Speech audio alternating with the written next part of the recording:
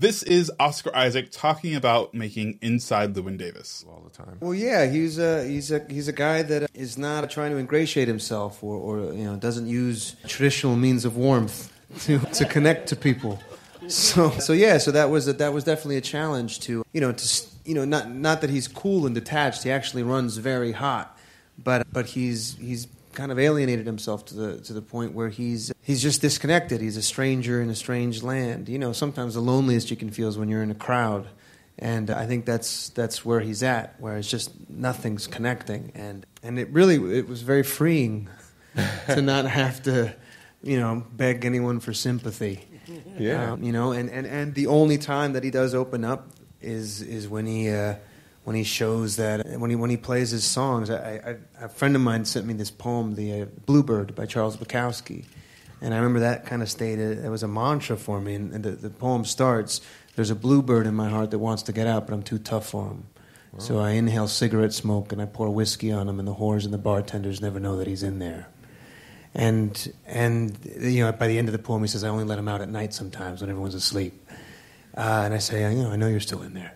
Yeah. So that's what the music is for Llewyn, is his Bluebird. And this is Required Watching, where we watch the essential films from a list of cinematic influencers and look at them through the lens of learning about filmmaking and how to move forward. I'm your host, Trey Epps, and today we're talking about 2013's Inside Llewyn Davis. If you ask me how to spell it, I wouldn't know how. So hopefully I got it right. This movie was directed by the Coen brothers and starring Oscar Isaac in his breakout role, Carey Mulligan, Justin Timberlake, Adam Driver, John Goodman, and a whole host of people. And this is very simple. It's about a week in the life of a young singer as he navigates the Greenwich Village folk scene in 1961. Now, as a very huge folk music fan, I remember promptly getting my seat, getting my popcorn, ready for this film, and loving it. I did not know who Oscar Isaac was. I am sure I didn't have an understanding of the Coen brothers at this time, and I was fully immersed in a world that I already love. This movie came off the backs of, the popularization of this folky, I guess folk music is kind of like popularized folk music. Marcus Mumford does the soundtrack, and I believe that's not music supervision, but has a hand in the music in this film. But Mumford and Sons was around at this time, the Civil Wars, a bunch of other bands like these, and people loved it. They were all about it, or were very tired of it. Of course, this was around the time of the hipster coming, or probably at its height. So this kind of movie was certainly my cup of tea, and still is my cup of tea. I mean, I think this is where everyone started to look at Oscar Isaac and was amazed by what he could do, the range that he had. And I will absolutely thank the Coen brothers for their amazing ability, much like in True Grit, much like in No Country for Old Men, which we have covered or will have covered. Much like a lot of their films, they were able to create a cast, create an ensemble that really played off of each other, filled with veteran actors who we all know and love, giving them really small bit parts, a few scenes that they can dip in and out of. Of course, that's the best way to do it. But really allowing someone who isn't or doesn't have that name recognition, at least yet, have their moments. We saw that in Haley Steinfeld. We saw that in Javier Bardem, and we get to see it in this film with Oscar Isaac. I don't know Oscar's acting history. I don't know where he was. I'm not sure. I should have looked it up, but I'm not sure where he was before this film. But I know it was this point that broke him out into the Hollywood system and allowed him to be, I think, a fairly decent household name that he is now. And I think the Coen brothers, and I certainly talk about it in the No Country for Old Men podcast, but I think I kind of watched these two movies accidentally, very, very close to each other accidentally. And it's a no-brainer that the Coen brothers have a really good hand on what they want to do with their process. And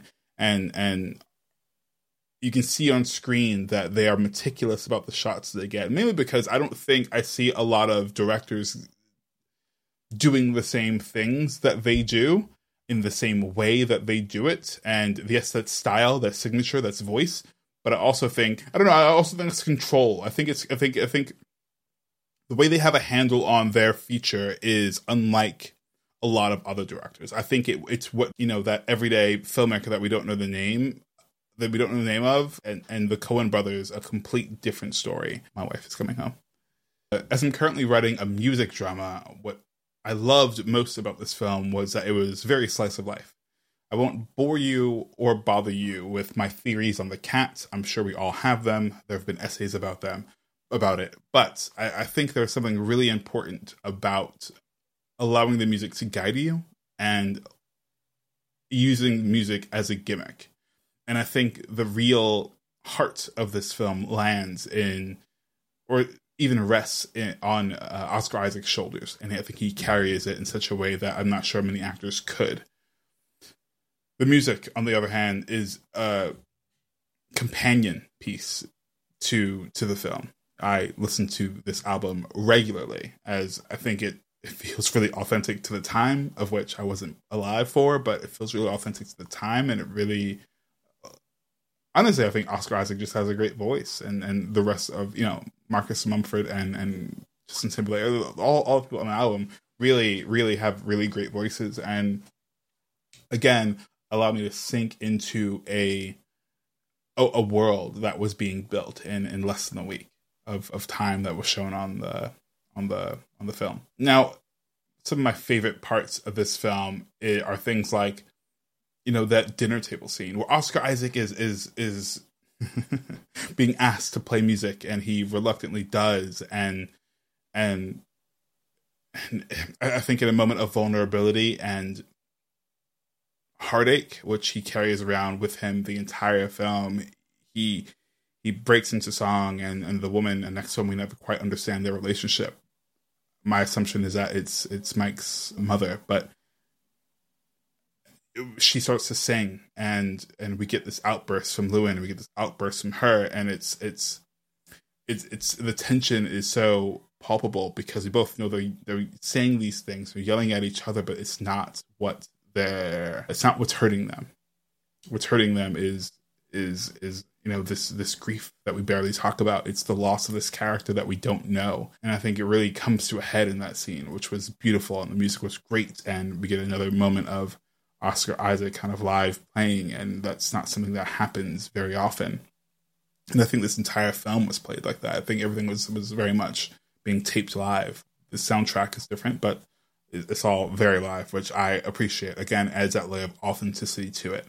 But neither here nor there. I won't bother you much longer with this review, other than to say that I thoroughly enjoyed it. And to no surprise, of course, I think it's required watching. I think this is a genre very specifically that needs attention. The music drama space needs a fine hand in order to execute it right. I think it's almost always an execute only, not because the music has to be good, but the surrounding story has to be good. The amount of music has to be good. Where and how we do things has to, again, it's all execution based. The Coen brothers, and with the help of T. Burn Burnett and Marcus Mumford and whoever else played a hand in that, did a great job with making sure that this film spoke quite true to, I think, the music scene, at least that of which we're meant to be aware of, and the Coen brothers' ability to make an ensemble and to tell a story that has layers and have characters that have layers that live and breathe in the time that happens on the screen as well as off the screen. We're very aware from Carey Mulligan's entrance, shall we say, that she and Lewin have this relationship, but we know nothing else about it, and we're not meant to know anything else about it. We know that Llewyn Davis has just discovered in this week that he has a child somewhere, and beyond seeing him take that in and his decision to not get off on the highway, which I would have loved to experience that firsthand, is telling. Again, it gives depth to the characters. We don't need to see everything, and I think if anything, the Coen brothers have a really good hand at restraint. Like, their expertise is knowing how much to give and pulling it away, so the audience can make it all up. As I talk about it, I'm thinking about other parts of the film and Llewyn Davis's character and how much he wanted this fame, how much he wanted to be, not fame, he wanted the success of a musician, and how much this is actually a tragedy. because he never gets it. He signs away his royalties. He doesn't have, he can't even escape to go to the armed forces. He gets beat up, and he's willing to throw it all away, including the recognition of his child that he didn't even know he had, to try to make it happen. And I think that's what we all try to do with our art, especially, is we try really, really hard to make sure that we're protecting this, our baby and our artistic baby. And Lubin is no different. And I think that comes even at the consequence of losing the people and the things around us. He doesn't even have a coat, which I can only imagine why the Coen brothers made that choice. His partner that we didn't know, who killed himself, died by suicide. And the assumption that I make because of that feels so rich, because I'm able to think about it after the film. And the Coen brothers do a great job of allowing audience members to take what they need away, and coming up and filling in the lines a little bit more. So they hold the puzzle pieces up to you, but don't exactly give you the completed story, which I think can go terribly wrong. But with the Coen brothers, they make it oh so right in what I think is a very satisfying way. But I am not the end all be all. What do you think? Yeah, tell me what you think. I'm really interested in what you think about this film specifically. So leave a comment, and most importantly, leave a review, whether that's in a comment box on YouTube or on iTunes. It'd be really important to know what you guys think. This is a film club, and I really, really want to hear your guys' voices. And also, we're going to be doing giveaways, and we're going to be doing random giveaways to random people who have been leaving comments and giving reviews, and we'll read them and go over them, good, bad, or indifferent. So leave a 5-star review, of course, but we always appreciate your voice. So until next time, like always, Required Watching is a film club. So until then, peace.